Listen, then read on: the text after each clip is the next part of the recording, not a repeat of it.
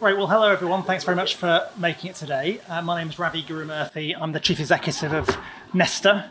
For those of you who don't know Nesta, Nesta is an organisation that's focused on mission-driven innovation, hence the title of this event. What we do is try and design, test and scale solutions to the society's biggest challenges, like sustainability, health, or fairness and inequality. And I'm really delighted to be able to have this panel today here on whether mission-driven government is new. And we've got Kevin Ferreter, who's the Chief Economist at Labour Together. We've got Ellie, I'm going to get your name wrong. All right, lean into it, it's Cumbo. Ellie Cumbo. Just like Dumbo, but we'll see. And we've also got Andrew Greenway, who is... I don't know how to describe you from Public First, but you're public digital. Public digital, and a founder and recovering civil servant. And recovering civil servant. Great. So before we get into the discussion on mission-driven government, I'm going to hand over to Isabel to talk a little bit about UK options. So what Nesta, along with a whole host of partners, including Resolution Foundation, IFS, and others, have been doing, is thinking through what are the big societal challenges facing the country out to 2040. Because in a way, missions are about responding to big societal challenges, and we've been trying to do some work on what are they, what defines them, where is there agreement and disagreement. So, Isabel, do you want to just kick off? So, Labour has set up its 5 missions, and we're here this evening to talk about what that means in practice. But before we do that, I'm going to say a few words about the context a next government will be operating in, and why we may need to think differently about delivery, particularly as we look beyond immediate crises and to the longer term. These longer-term trends and the choices and trade-offs they present for a next government are the focus of Nesta's Options project. We are exploring the fundamentals, how we got here and the trajectory to 2040. We're identifying where there's consensus amongst experts, and we've worked with over 100 so far. And we'll be digging into the policy options that a next government could have to deliver on those priorities. So why 2040? Well, a child born today will come of age in 2040. The trajectory to 2040 isn't a foregone conclusion, and decisions that we take now will shape that trajectory. So whether and how we are able to harness digital technology for social good, how and whether we capitalise upon green growth, the opportunities for green growth. So what do we know about 2040? What context is the next government going to have and be operating in? Well, we know that we will have 30% more pensioners than we do now. That puts pressure on pensions, on public services, and our working age population isn't keeping up. Our work with the IFS suggests that just to stand still on public service delivery, we'll need another 70 billion per year in today's money by 2040. And what do we know about now? Well, we know that we're in a low growth environment and we invest much, much less than comparator countries. The gap you can see here between the UK, the USA and Germany translates into about 100 billion less that we're investing compared to Germany and the USA. We also know that we are increasingly unequal in terms of wealth. In the past few years, the wealth of the top 10% has grown by 25 times more the bottom 30. So we know that a next government will be grappling with an insecure environment, huge fiscal constraints, and so that business as usual is unlikely to work, which is why we're interested in talking about missions and what it means in practice, not just the what, but the how. And now during our discussion on mission-driven government and what it means, and I'll hand over to our panel in a second, we're going to ask for a bit of audience participation. So you can scan the QR code and you can go to slido.com and type in policy success. And we would like you to tell us what you think the most successful policies have been over the past 30 years. And then over the course of our discussion, our panelists may choose to draw on those examples and see what, if anything, we can learn from those examples of successful policy delivery to think about how we can deliver on missions going forward. And with that, I will hand over to Ravi and our panelists. Thanks very much, Isabel. So mission-driven government, when it was announced probably about 6 or 7 months ago that Labour was going to have 5 missions, I think the commentariat reaction was somewhat muted or mixed. The natural criticism would be, isn't this the same as a pledge or a promise? Isn't it just another way of a politician talking about their to-do list? As I said, we're slightly biased at Nesta because we focus on mission-driven innovation, but we do think there is something distinctive about a mission-driven approach to how you govern. And that's what I want to get into today. I'm going to ask each of the panelists to sort of say 2 minutes to kick off the discussion. I'm just going to start by framing it. For me, there are 3 things that are quite distinctive. One is that missions force you to prioritise. When Labour came to power last in 97, by 1998 they had 600 public service agreements. You couldn't really have 600 missions without looking quite ridiculous. So one is that forced prioritisation, which in a time when there is scarce political capital and financial capital, prioritisation is going to be quite important for any government. And the second thing is that it forces you to define a very specific outcome goal. And that matters because one of the tendencies when you're forced to prioritise into 5 things is you make those things very abstract composites of lots of other things.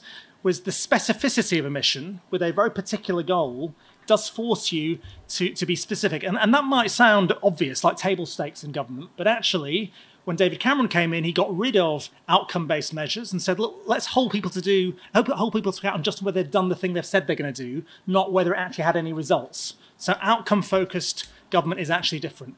The third thing I think is the most distinct is the sense of ambition. Because a mission isn't just a simple target that you know you're going to achieve. It's a moonshot. It's something it's a journey. You don't even know how you're going to get there, but you're going to do whatever it takes to achieve it. And I think that speaks to a very different way of governing, also speaks to a very different way of talking about the work you're doing. So instead of saying, we have a step-by-step plan, fully costed, and I guarantee if we execute on that plan, it will achieve the objective, a mission, a moonshot objective, you can't say that. It involves experimentation, failure, risk-taking, all the things that are very normal outside of government in businesses, but very abnormal in Whitehall. And it also, therefore, requires a different way of managing the political communications around that. You're forced in government to be very certain. I know that my plan will achieve things, when the truth is you're not. And I think the political skill will be how to build confidence in a government by providing the concrete sense of progress, but also create a space for risk-taking and experimentation, which is the key to missions. So for me, that's what makes it distinctive immediately. But I'm looking forward to hear more from, first of all, Andrew, who's going to say a couple of minutes from his perspective. Thanks, Ravi. So I sort of said at the start that I'm a recovering civil servant, which means the answer that I'm going to give to the is mission-driven government new question is obviously it could be. Having kind of peered around government, not just in the UK, but in other countries over the last 10 years or so, I think it's really clear that for mission-driven governments to be something that's genuinely new, it's going to involve combining, as Ravi says, that radical policy intent with a radical new how. So some quite profound changes to some of the ways of working within public institutions, to things that we maybe have seen as the convention in the past. And I think without that, truth be told, then I think it will end up looking and resembling quite a lot of the same old, same old. Now, there's some good news, I think, which is there are already some ink spots of those new ways of working already in central government, in local government, in the NHS in the UK, as well as other countries that we can learn from as well. But the truth of those kind of examples is that they're overwhelmingly being driven by a very small handful of genuinely exceptional leaders. Those things are generally happening within Whitehall, despite the structures and incentives of public service organisations a lot of the time, rather than because of them. When I say kind of what the radical how and some of those new ways of working, I'm touching on some of the threads that Ravi's already pulled out in his introductory remarks. So that kind of focus on outcomes rather than deliverables is really important. But there's also some qualities of the teams that are working on those missions within public service organisations that are also perhaps slightly different or less conventional from what you typically see in Whitehall. So, for example, those teams will be very much multidisciplinary. They will kind of combine quite a lot of the tribes that you often see in Whitehall departments, policy, analysis, digital and technology skills, but crucially also the frontline operational and delivery experience alongside those people within one team working on shared problems, rather than the default which you often see now in kind of major transformative initiatives in government, which is a policy team writes down something clever, tosses it over the wall to an implementation team, who toss it over the wall to the people who operationalise that. One of the factors of missions I think is quite different, is the shape of those teams is quite different. As well as being multidisciplinary, I think they're also much more empowered much more empowered to sort of work out the how of delivering those outcomes. As Ravi said, having that clarity of policy intent set at the political layer, but that team then experimenting, testing and learning, testing their risky assumptions, not just about the policy, but also how it's delivered, and doing that in reality rather than just through economic models and kind of relatively smart but intellectual guesswork about false certainty. The other thing that's probably sort of relatively radical about that how is a radical sense of transparency, how that team is being held accountable, how it's kind of communicating, how it's going about delivery. Final thing I'll say, I think one thing that is important to note is there are examples of this, as I say, both in the UK, you also look to places like Australia and Estonia and Denmark. But again, even in those countries, I think we're just seeing bits and pieces of these kinds of ways of working that make missions real. No one has cracked this. And the reason why no one's cracked this is it's really difficult. Like, there's some quite profound institutional reform and organisational change that we're talking about here, culturally, process-wise, skills, and quite a lot of the underlying structures of public service organisations. So the really exciting stuff like procurement, how money gets funded, like how money flows through Whitehall, skills and capabilities. So there's a lot going on. But to sort of wrap up, I think there's some real sense of potential in this. None of it's going to be straightforward, but mission-driven government definitely won't be real if it's just about smart policy ideas. Thank you very much, Andrew. Ellie, from your perspective in Southwark and more generally. So I think probably the best frame that I can use for this is 20 years of a career in crime and justice policy, because I think I would comfortably challenge any of you to think of an area that's been more bedevilled by short-termism, reactive policy, courting the media instead of looking at the evidence. So I am delighted, of course, to find that there is a whole mission dedicated to crime and justice and violence against women and girls in particular. Now, just for those of you who haven't quite managed to learn them all by heart, I'll remind you the specific commitments in that under that mission are that Labour will halve violence against women and girls within a decade, halve the number of incidents of knife crime, restore confidence in the police and in fact raise them to their highest levels, and solve more crime. So nothing too ambitious there. Now, I think it is probably worth just saying that the picture we've got is a pretty grim one. You couldn't fail to improve on where we are. 80% of offenders are on their second offence. You can't actually build prisons fast enough to put them in. The government have committed to build another 20,000 prison places by 2025. On current commitments, they won't even get half of the way there. The criminal cases backlog in our courts has just sailed past 64,000 in the last quarter, and is actually on its way to 65,000. It is an absolutely dismal state of affairs. So yes, absolutely, of course it appeals to me that we would call it a mission. But to answer the question about whether it's new, it's not new, I think, to have a mission or a vision or a goal or a moonshot in mind. What's quite unusual in this area is to stick to it. And that's my question for the Labour Party, because there will come a wobble. Assuming that Labour is lucky enough to win the next election, there will be a horrible case, or several. And then the question is, do we stick to what we said that we would do? Do we stick to the evidence base? Do we actually come up with real ideas for how we break the cycle of offending, focus on re-offending, where this government originally had some ideas, but they seem to have fallen by the wayside? Or will we do what the government has fallen into in these last few months? And I'm not suggesting that some of the criminal justice pledges that this government have made have been wrong, but it's not a great sign when you can literally name the cases that have driven some major policy announcement. Lucy Letby, making offenders appear for their sentencing in court. Colin Pitchfork, we'll take over the parole process. It's the definition of short-term approaches, and it isn't going to do anything towards breaking that longer-term offending and re-offending cycle, which is where the Labour Party needs to be, and I hope we will be. I'm going to do something really strange at Labour Party conference, again on the subject of whether or not this is new. I'm going to say something nice about Chris Grayling, MP, who recently announced that he will be standing down, I think, at the next election, so perhaps that's why I'm inspired to be faintly generous towards him. His probation reforms, transforming rehabilitation as they were called, privatising probation to everybody else, they've become a byword for public policy failure, followed up as they were by the almost as disastrous renationalisation of the probation service.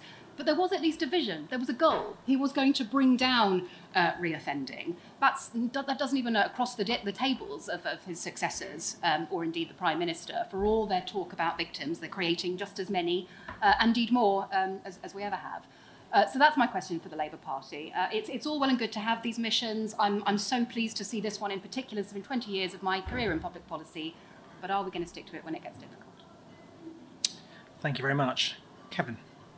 Right. So while we're on Labour's missions, I kind of want to remark on the growth mission, which is, as Keir has set out, the sort of most important and foundational mission. And as a macroeconomist, I completely agree with him.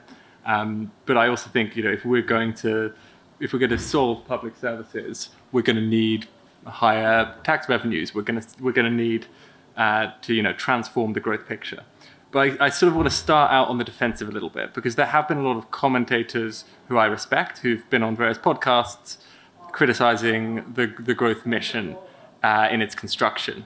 And I think the kind of the first part of that is about it being difficult to control what happens elsewhere in the G7s. We need the highest sustained growth in the G7. But really that misunderstands the nature of long-term growth. So if you are at the technological frontier, then you sort of just have to wait for the innovation to come. And, maybe you can help direct that. But if you're a small country, you're only going to be a small part of that.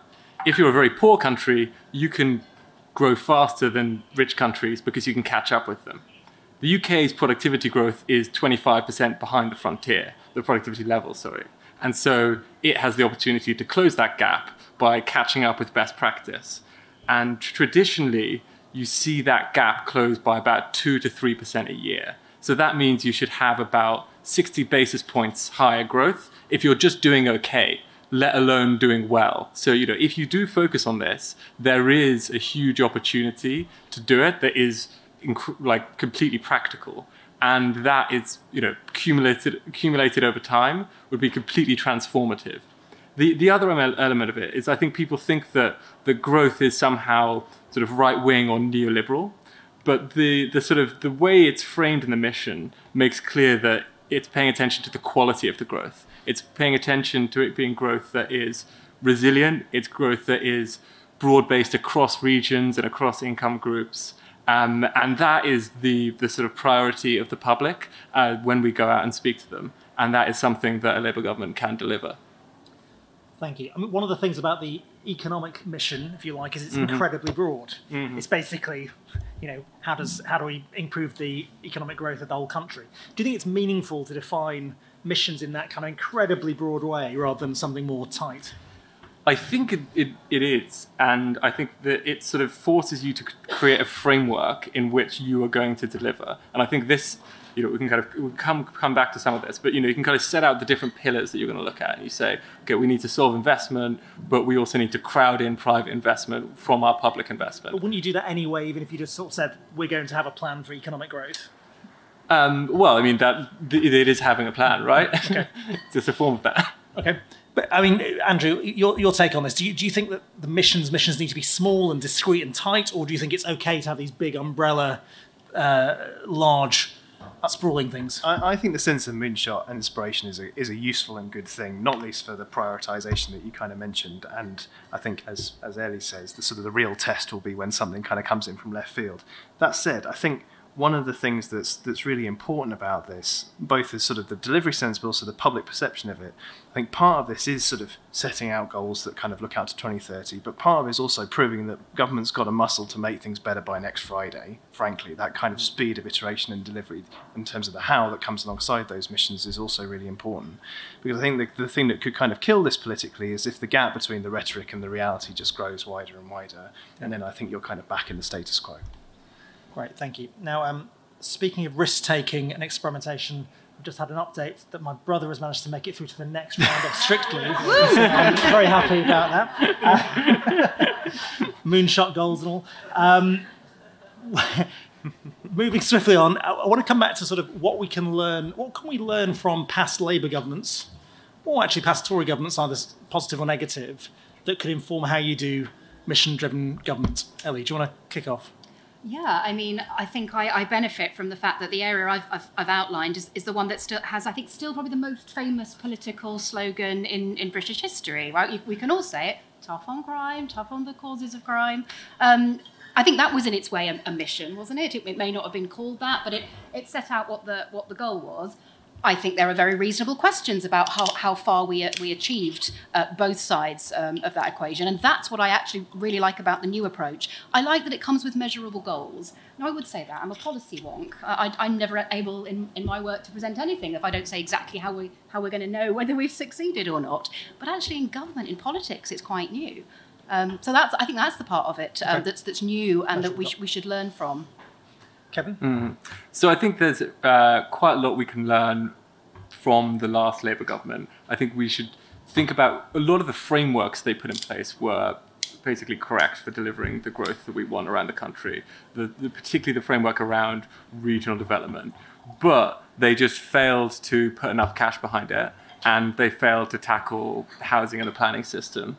And it wasn't they sort of had the broad structure right, but didn't follow through. I think where we could learn perhaps more is actually looking across to the US. And I think this is something Rachel's been very clear that she's been doing, going and looking at what the Biden administration's been putting in place. And they've got a very clear vision. They know what they need to do in terms of the threat of China, the deindustrialization they've seen, and the need to tackle climate change, and sort of wrapping that together. They've really put forward a transformative investment agenda. Great, thank you. Andrew, I wonder if there's some interesting suggestions coming up in terms of policy successes. What strikes me is that some of them have quite long-term institutional frameworks put around them. So Bank of England independence is a good example. The minimum wage is another one where you had the Low Pay Commission setting that recommendation that then government responds to.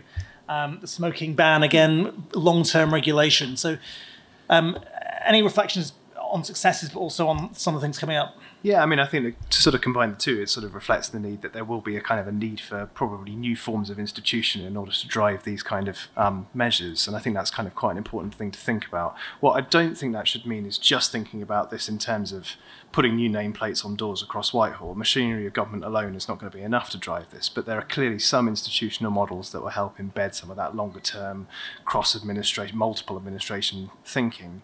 I think one of the other things that I think was really valuable the previous Labour administration really valued was that focus on delivery at the centre of government and kind of attaching real political attention and power to that. I think that was particularly important, and something just to sort of, because we're being relatively generous to the Tories on this panel, I think we should kind of give a shout out to some of the work that Francis Moore did on functional reform, where in a sort of slightly countercultural way actually brought in quite a lot of new skills in-house into the civil service, which actually reduced some of the dependence that government had on the consultancy market, which I think in terms of digital skills, in terms of data science skills, in terms of commercial skills was actually quite powerful and will be quite important for this as well. Right, thank you. So one of the really difficult things I think about mission-driven government is how it goes down with the public. So we did some polling where we compared a step-by-step costed plan versus missions. And I think naturally people probably want that sort of certainty that I've worked out a plan and I'm going to stick to it. Even though perhaps in their heart of hearts they kind of want to call bullshit on it and say it's not going to work, but that kind of goes down slightly better on some of the polling. But I'm interested in your thoughts on the politics of speaking about missions, because I think you could challenge it from all sorts of directions. One, shouldn't politicians under-promise and over-deliver? Don't people just want the basics fixing right now? Nothing too fancy. Just get waiting lists down, get some of the basic ambulance services working. Missions can sound almost highfalutin and quixotic. So, do you think politically this works? And if there are challenges, how do you make it work? Who wants to pick that up? Do you want to pick it up, Ellie? I'll dive in.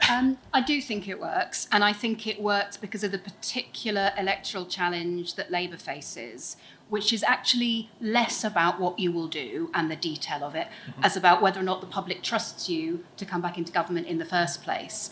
And I think the idea that not just the party, but let's be honest, it's about the leader, it always comes back to the leader, is driven by a sense of mission. I think that is really important to both his and the party's personal brand. The detail can come later, and there is a trap in that. I think once you're a couple of years in, fingers crossed that happens, if you don't have the detail and if you don't have the fully costed plan, you will start to lose credibility. But I don't think that's the moment that we're in now. Mm-hmm. Yeah, I think, it's interesting that polling suggesting that, because I think yes, I can sort of see a public appetite for certainty, but I think what there is a really strong appetite for is clarity and accountability as much as anything else. And I think in some ways I found the COVID press conferences were quite an interesting rhythm of that. People got that it was an inherently highly complex and uncertain situation. People were always like, graphs on the television? This is quite profound. And I think this is kind of a moment to look at some of those public accountability mechanisms, having people, who actually knew what they were talking about, genuine experts in front of the public on a regular basis, explaining kind of progress towards delivery, plus the relatively real-time data. Those two things, you don't get those in select committees. You don't get them now.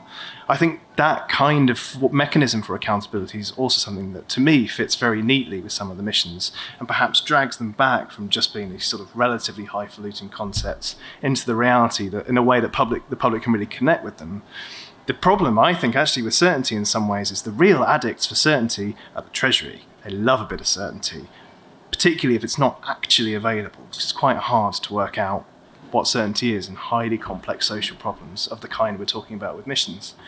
And so I'm always slightly kind of allergic to the kind of fully costed policy idea, because they're largely fictitious. They've never been tested with reality, really. So what a lot of this is about is getting past that a little bit and actually kind of experimenting in order to build that certainty by testing those policies along with the implementation in reality. So one thing we found, because we've done a lot of focus groups on many of these issues, is that people always say they want a fully costed plan. They kind of want to go down in the detail of exactly how you're going to get a return from it. But very few of them read many of the OBR's reports or many things coming from the Treasury. And actually what they really want is like clarity of thought and confidence from the politician who's delivering the message to them. And it's that rather than, the sort of bean counting element that is really at the heart of it. And what they want is a vision that is based on sort of security and something that, and I think the thing about these missions, which I think is good, like the Apollo project, you're in a world where you've got 25% poverty rate and you spend 5% of your government budget on getting to the moon. Like, that's completely frivolous. Like, these things are grounded in what people need to do, what people need in their lives right now, like both in a sort of defensive but also in a positive way, in sort of giving them the things they need to live a good life and have fun and do the things they want. One reflection is that, again, under Labour, there were two types of targets that emerged. There were some targets that were these public service agreements that were carefully calibrated. They were trying to make them achievable. Sometimes they were not very well calibrated. And then there were the things you might call aspirational targets, like ending child poverty, 20 years. And they were talked in vague and more aspirational terms, and therefore they weren't inviting deep accountability for failure. And one question I've got for you is almost some of these missions, if you take power sector decarbonisation by 2030, that is phenomenally ambitious. And how can we have a political culture that actually talks about failure in a more acceptable way? Is Whitehall, is the media ready for it? Are our politicians skillful enough to be able to handle failure? Mm-hmm. I think they've really set themselves ambitious asks, and every meeting of them they back themselves to do it, and they're gonna push everything to do it. I mean, one thing I will say is that one thing that's quite useful is it will really set all of the machinery of government behind it, because it's so clear as something that the civil service will need to deliver on, and that will be a sort of consistent, stable policy for them, even as ministers change and prioritizations change. And so, once you have that clarity of thought already put in place, then everything can get behind it. Okay. Yeah, I mean, I think in part what will come down to the prioritization point again. Events will undoubtedly hit the government. So if they don't end up with 10 missions by the end of their first year, they're doing quite well. And that's the thing that I would genuinely worry about. I do think as well it kind of comes back to the point that Kevin makes on the kind of the structure of accountability within government, both at the political level and at the public service level. One of the things that introduces huge amount of friction, both in terms of time but also in terms of cost, is just the sort of the navigating of the Whitehall and public service bureaucracy in order to kind of align those incentives across the system. So if it does lead to that kind of the courage in tackling some of those things, And that will actually probably also extend out, to be honest, into sort of parliamentary accountability as well, which are not trivial questions. Then I think it is possible, but it will require quite a lot of political courage and capital, which you only spend on a relatively small number of things in order for that to happen. Great. What I was going to suggest each of you do is think of a mission and just spell out what would a mission-driven approach to the economy look like, and why would it be distinctive? And just talk us through what if you were in charge of those missions, what would you actually do? Who wants to kick off? This is risky, but I'll try, because I'm definitely one who has weakest understanding of the policy area, and having not been a policy person. You can do any mission. I'm going to have a go with decarbonising heat and heat pumps. So the first thing I'd start with is making sure that I had a responsible, accountable minister who could articulate that kind of policy intent clearly. So Chris Grayling, I think we're saying, is probably the best candidate at the moment. then I would draw together a relatively small, probably 10 to 12 people, empowered multidisciplinary team. So people who really understand the policy landscape, people who kind of understand the economic analysis around subsidies, all the kind of the existing situational awareness that we've got around this, people who've got the digital and technology skills to deliver services, but also the people who understand the operations. So people who have been involved in installing heat pumps in actual houses in the last 12 months. They know where the real kind of problems are, where the real friction points in that service. And then I would try and find a relatively small area, maybe a kind of a postcode or something like that. So small enough, diverse enough to sort of test a range of different use cases, and actually try and go out and install some heat pumps and see what happens, see what really gets in the way, try some different levels of subsidy, try some different service designs for getting those in, maybe try some different solutions. Maybe you'd kind of look at alternative kind of zero carbon heat things, but you'd probably focus relatively clearly on the core proposition. But the point is to sort of do a full, very thin end-to-end slice of getting something installed in someone's house, and in so doing, exposing a huge number of things that at the start, when you're trying to define that policy up front, you would definitely get wrong. And you would probably write them into legislation, or at least write them into your economic modelling. And by doing that, you would sort of find out and reveal quite a lot of the friction and pain points that you'd have along the way. Once you'd done that core proposition, you would then think about scaling, which will throw up a whole bunch of other difficult things as you go along. But you kind of keep iterating and experimenting as you go, exposing the risky assumptions and testing them over time. And I think what is very radical and different about that to how policy is done right now is normally we do policy and legislation, and then we get bored in central government about the practice, all that implementation stuff. Whereas actually you're sort of inverting that and saying, let's start by doing, absolutely, and then reverse engineer the policy and the institutions to enable that to flourish, which is actually totally different to how we do things now. Who wants to go next? I will, because I don't think anyone's going to be very surprised by which mission I'm going to choose. The crime mission, I would start with being prepared to be extremely unpopular. Mm-hmm. It is both literally and metaphorically true that there are no votes in prisons, but that is where real delivery on that mission has to start. I would drop the commitment, personally, to 20,000 new prison places. We've got nowhere to build them. We can't get them through planning. The government is not going to deliver on the ones they've promised. And what do we do when even if we did build them, when those were all full up?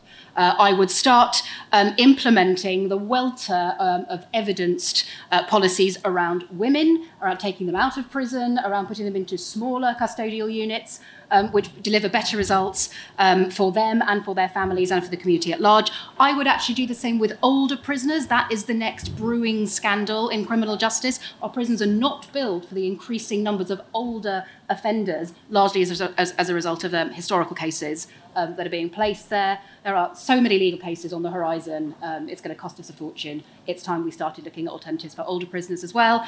None of this is going to be very popular, but I am bolstered in my conviction that it's the right thing to do by looking at some of the examples that the audience have sent us. Quite a few of those involved staring down unpopular policies and responses to unpopular policies from the public, from the media, but they're still the right thing to do. Right, great. And so I'll stick to the growth mission as well. And I think here, the key thing is you've got to invest to grow. And we've got bold policies on public investment, but that on its own isn't enough. There's no way you can do it on alone through public investment alone. Private investment is the bulk of investment, and so you have to think about the tools you have And so you've got catalytic public investment, you've got regulatory changes you can use, so particularly planning reform, and then you've got partnership between business, workers, government, and you've got to use that full range of tools, and you've got to integrate them and make them, leverage each other more, and you've got to figure out how to do that differently in different geographic areas, because the sort of challenges and barriers to growth are very different in the north to the south. Okay, great, thank you. I've got one more question for you, but let's go to the floor first and see if there are any points or questions people want to make. You can either a statement or a question is fine.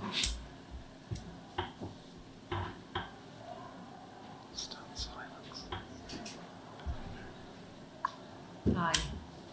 Is this on? Yeah. Yeah. Izzy Woolgar, Centre for Net Zero, part of the Octopus Energy Group. I can't remember which panellist mentioned the Labour's target of decarbonising the energy sector and the grid by 2030. I think people are split on whether or not that's a good thing. I think half the people think it's farcical and the other half think it's a great ambition. To what extent does the panel believe that it's important to set goals that might not necessarily be within our reach? The other obvious example is the Paris Agreement, let's say, where a whole load of countries got behind a goal that looks increasingly unlikely that we're going to be able to achieve. But at the time, it was really important to get so many people behind that. So interested in the panel's views on kind of setting ambitious and slightly unrealistic targets. Thanks. Great question. Okay, who wants to pick that one up? I'll have a go. I mean, speaking purely personally, I think there's definitely quite limited shelf life in setting targets that significantly informed stakeholders think is insane. So there's there is value clearly, and you can make lots of Overton window arguments. I think the arguments on sending a very clear signal to the system as a whole that this is something that the government is taking enormously seriously, to the point where it will have to reassign and reprioritise resources and focus in order to do that, is quite valuable, because there's no way of achieving something that is that ambitious without making some quite difficult decisions about moving focus, money, etc. from one place to another. So I think there's virtues in that, but it's definitely quite a dangerous political game to play, because if you reveal quite quickly that those things simply aren't achievable, then you lose credibility quite quickly. I'm also speaking as a former civil servant, so I can feel everything going, it's too much, too fast. But I think the idea of having something that is sufficiently ambitious that people have no choice but to kind of restack the deck of priorities and move resources around is quite valuable. So I think that there is a basically imperative for us to be ambitious in the sort of missions that we're setting on the climate. And I think if there are people who think that we can do it and there's a split, then I think we should push to doing that. Mm-hmm. And if we slightly fail, but we've given it our best go. I'll give a contrasting view to that just from the local experience as a councillor in Southwark. I think if you set over-ambitious targets that the public is not behind, that is a different thing from if you're doing it in an area where actually there really is consensus and people won't mind as much if you fail, if they're pleased you made the attempt. But where something remains contentious, and I've been disappointed to learn how contentious some of the environmental agenda still is, I do think you've got to be more cautious there. It's quite interesting reflecting back on historically what's happened when politicians have set ludicrous targets at the time. The renewables target actually that was set in the mid-2000s from the renewables directive from the EU at the time was thought to be totally ludicrous. In fact, I think the story was that Tony Blair got mixed up between electricity and energy, and that's how we ended up with 30% of our electricity should be renewable by 2020. And everybody in government, myself included, all thought it's impossible, absolutely impossible. The only person who didn't was Mad Minister called Greg Barker, and it turned out he was the person who was right, and we ended up achieving that because there was massive breakthroughs, as you all know, in solar PV and wind and other technologies. Now that was, though, 12, 13, 14 years in advance. You could say the Climate Change Act is similarly long-term. We didn't really know how we were going to achieve it, but it has stimulated innovation, and you don't know. I think the difficulty is with something like energy decarbonisation by 2030 is it's quite near. you actually know already what's actually in the pipeline, what's possible. And it's very consequential. If you take it seriously, you've got to build a load of grid infrastructure. There's all sorts of things, other things you have to do. So you can't just have a sort of aspirational target and think, well, it doesn't matter if we don't succeed. There are actually real consequences if you don't succeed. So I think it does vary. But I do also think that in certain contexts, by setting that very, very ambitious target, you overachieve what you would have done otherwise without it. And therefore, then the question is politically, can you handle the failure, because actually it's a relative success. And that's really for me about how do we talk about the missions, how do we talk about the baseline and not get slammed when you're failing, in inverted commas. Just, I completely agree with that. And just one other thing that slightly more constructive than saying that big targets are quite scary. One of the things that I kind of worry about sometimes, because with setting those kinds of ambitions, is that they can leave people thinking the only way of doing it, to sort of Ravi's point on renewables, is through some sort of fairly major technological leap. And what that leads to, frankly, is quite a lot of magical thinking about technology. And what magical thinking about technology, which many kind of companies are very happy to market, is that people then lean on that without thinking about what are the organisational, policy, regulatory, and so on consequences. So I think that's just one of the notes of caution that exists around some of those big targets. If you're making them predicated on big, relatively unevidenced bets on tech leaps, which may happen, certainly did in renewables, but aren't a given, that's when I'd be quite wary. Great, thank you. Who else wants to come in? Yeah. Let's take three in one go. Hi, Kirsty Innes from Labour Together. I was wondering if the panel thinks there have been examples of mission-driven government successes outside the UK. Great. Hi, Emma Norris, Institute for Government. At IFG, and I think as lots of think tanks find, central government can really struggle to deliver on kind of big cross-cutting policies like missions. And in our research, when we've looked at the kind of big cross-cutting policies that have been successful, one of the messages that often comes out is the importance of prime ministerial leadership and the need for that leadership at the top. But on the other hand, sometimes, just coming back to that message again and again can feel quite unrealistic given the kind of scale of challenges that we're facing. So I'd be fascinated to hear the panel's views on how important that leadership right from the kind of top of government is in delivering missions like the ones that Labour is setting out. Thanks. Hi, I'm Tom Lee-Small from Public Digital. Just want to dig into as another recovering civil servant, I remember just the power of the Treasury Green Book business case process in demanding false certainty out of situations of genuine complexity where false certainty is just not possible. I'd love the panel's thoughts on how you manage that risk to the mission of missions. Okay. God, those are three really bloody difficult questions. Luckily, I'm the chair, so who wants to pick that? Who wants to pick up? So you've got PM leadership. You've got the Green Book and the Treasury making it difficult to communicate uncertainty. And then you've got the first question, which was international examples of mission-driven government. I'm happy to have a go. On international examples, I'm just going to be blunt and say no. I don't think so. Not at the level that is being talked about in the context of this. There have been kind of sort of even at a sort of program level, maybe there's been some profound changes to ways of working in part.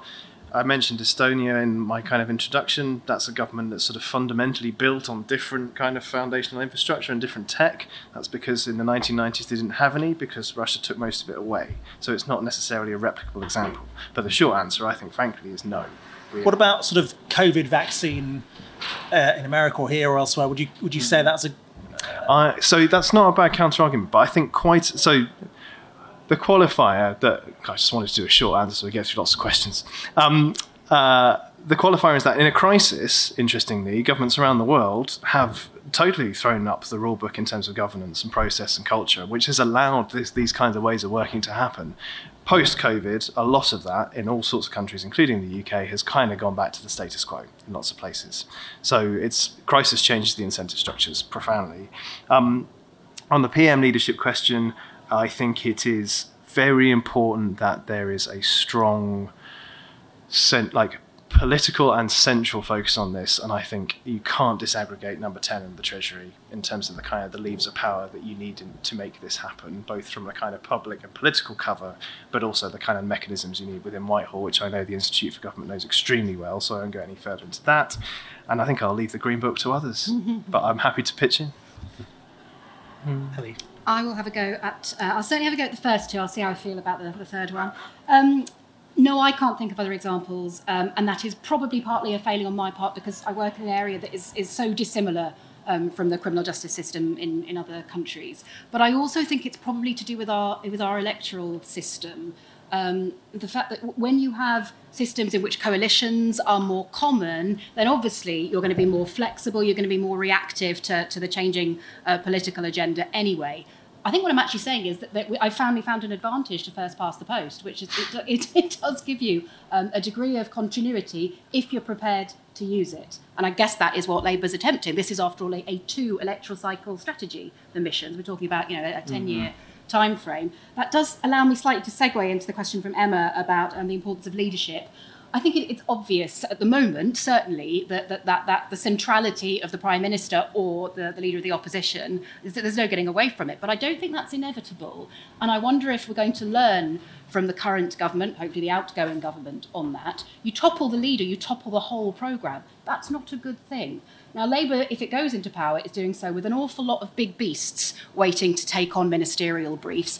I think a level of trust in them and letting them lead their areas is actually really important for the success of the whole agenda. Mm-hmm. Well, so I might push back slightly on that final bit, because I think so.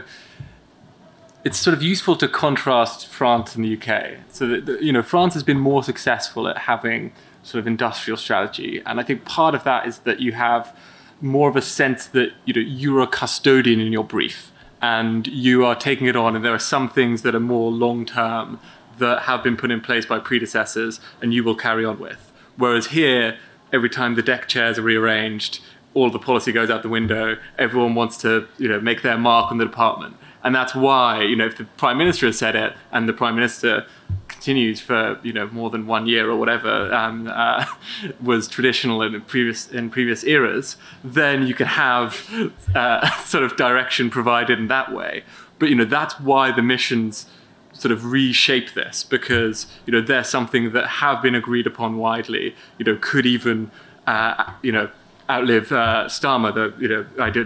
We can't count our chickens before they hatch, but we should be planning for a couple terms. And so, that is a sort of reshaping of the incentive structure that ministers will sort of operate within, and they'll feel less of a sort of need to, stamp their own mark on the brief. Great, thank you. I mean, just on this question about the centre, and I think what was interesting again under Labour, you had a division of Labour between Gordon Brown taking on things like DWP and DFID and some of his client departments, and then Blair had things like health and the other public services, which worked to some degree, although it often created a massive tension when Blair wanted to do something on health and it needed Treasury approval. So I think, as Andrew said, you have to have number 10 and the Treasury united and deeply engaged. There are dangers in over-centralisation. I think the centre always thinks it knows more than it does, and actually you need to trust local government, central government departments, rather than think you can hold it all. That's part of, I think, the point about mission-driven government. It requires experimentation, but it does require more engagement from the centre to sponsor things, get problems out of the way, than I think we've had over the last 13 years. So we've basically had a very weak centre since 2010, and I think you do need that engaged and joined up number 10 Treasury combination. Just on uncertainty, I think I totally agree with you in terms of it being a massive blocker, but I wonder how we solve it. And I think possibly we need some external institutions to force government to convey uncertainty better. So when we do produce estimates on the next high-speed rail, or whenever we produce any statement of policy, we should have some external audit of, is that evidence-based? How uncertain is the projection? What are the error bars? We used to internally produce complicated Monte Carlo statistical analyses of the error bars around things, but we never used to communicate them. And as a result, we sometimes believed our own hype and it becomes pickled into a sort of fact when actually you look at the root analysis and it was a lot more uncertain. So I think that external organisations, the media, maybe the National Audit Office, should be probably promoting that, because I think it will help. Any final questions? If not, I've got one final one for the panel. Okay, I wanted to touch on local government because the language of missions can almost sound quite centralising. You can imagine mission control and czars, and that makes me feel quite worried. But actually, the spirit of missions is about experimentation, trying things out in different places in different ways. What do you think the sort of central-local balance should be in relation to missions? How can that be a sort of productive partnership? Ellie? Well, as a local councillor, I'm tempted to be facetious. Give us the money, we'll do the experimentation. How does that sound?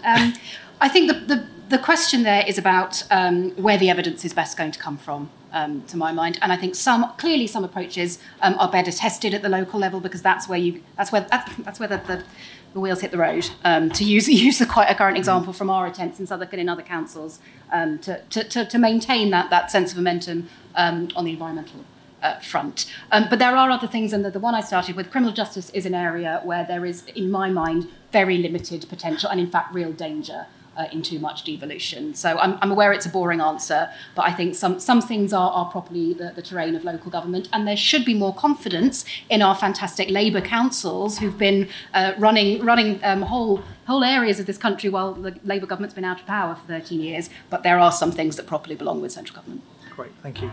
Kevin? So if in every country in Europe you increase the productivity of every region below the 75th percentile to the 75th percentile, which is kind of leveling up to quite high, you would boost output per person by more in the UK than any other country, including Germany, which was half occupied by the Soviet Union 30 years ago. So, to solve the growth challenge, you have to work with the regions, and this sort of central approach has clearly failed. So it's got to be done in partnership. It's got to be, you've got to recognise where there are capacity issues and where you can go in and help and try and solve those. But you've got to devolve power and you've got to devolve responsibility if you're going to solve it. And we should just allow lots of different outcomes as a result. You'd be happy to sort of hand the accountability as well down to local government? Yeah, I think we need to think about precisely how we devolve full power and accountability. It's got to be a sort of step-by-step approach. If you don't have the same civil society around more local governments, with the decline of local papers, you don't have committees who will go and examine them and hold them to account in the same way. And we need to develop those sort of ecosystems at the same time. But, we should do experimentation and let 1,000 flowers bloom. Andrew, final thing on this? Yeah, I mean, I think the sort of ways of working that I've been trying to describe are sort of equally apply at the local government level. And fundamentally, a lot of what we're talking about here in terms of that experimentation is reducing the sense of the gap between very smart generalists who are working in SW1 through to the reality of frontline delivery where the outcomes hit the road. Are local governments going to be close to that a lot of the time? Yes, they are, but not in every case, as Ellie said. So there clearly is a really strong role for those institutions in all of this. And indeed, some of the kind of the work that most resembles some of the ways of working that you would associate with missions, I think, in the future is already happening in parts of local government already. So I think there's sort of quite a natural sense of partnership there. Thank you. Well, thank you very much to all the panellists. Thanks very much to you for coming. Just final thing on this is that we're going to be publishing something actually from Public Digital on mission-driven government shortly. And Nesta is also going to be sharing some thoughts and reflections on how to make mission-driven government work well. I do think this is going to be quite a slow burn in that it will start to form part of how Labour thinks about governing. Even if it's not obvious right now exactly how mission-driven government will work differently and distinctively compared to the status quo. But I think over the next year, things will start to take shape in a bigger way. So watch this space. Thank you very much for coming, and have a very good conference.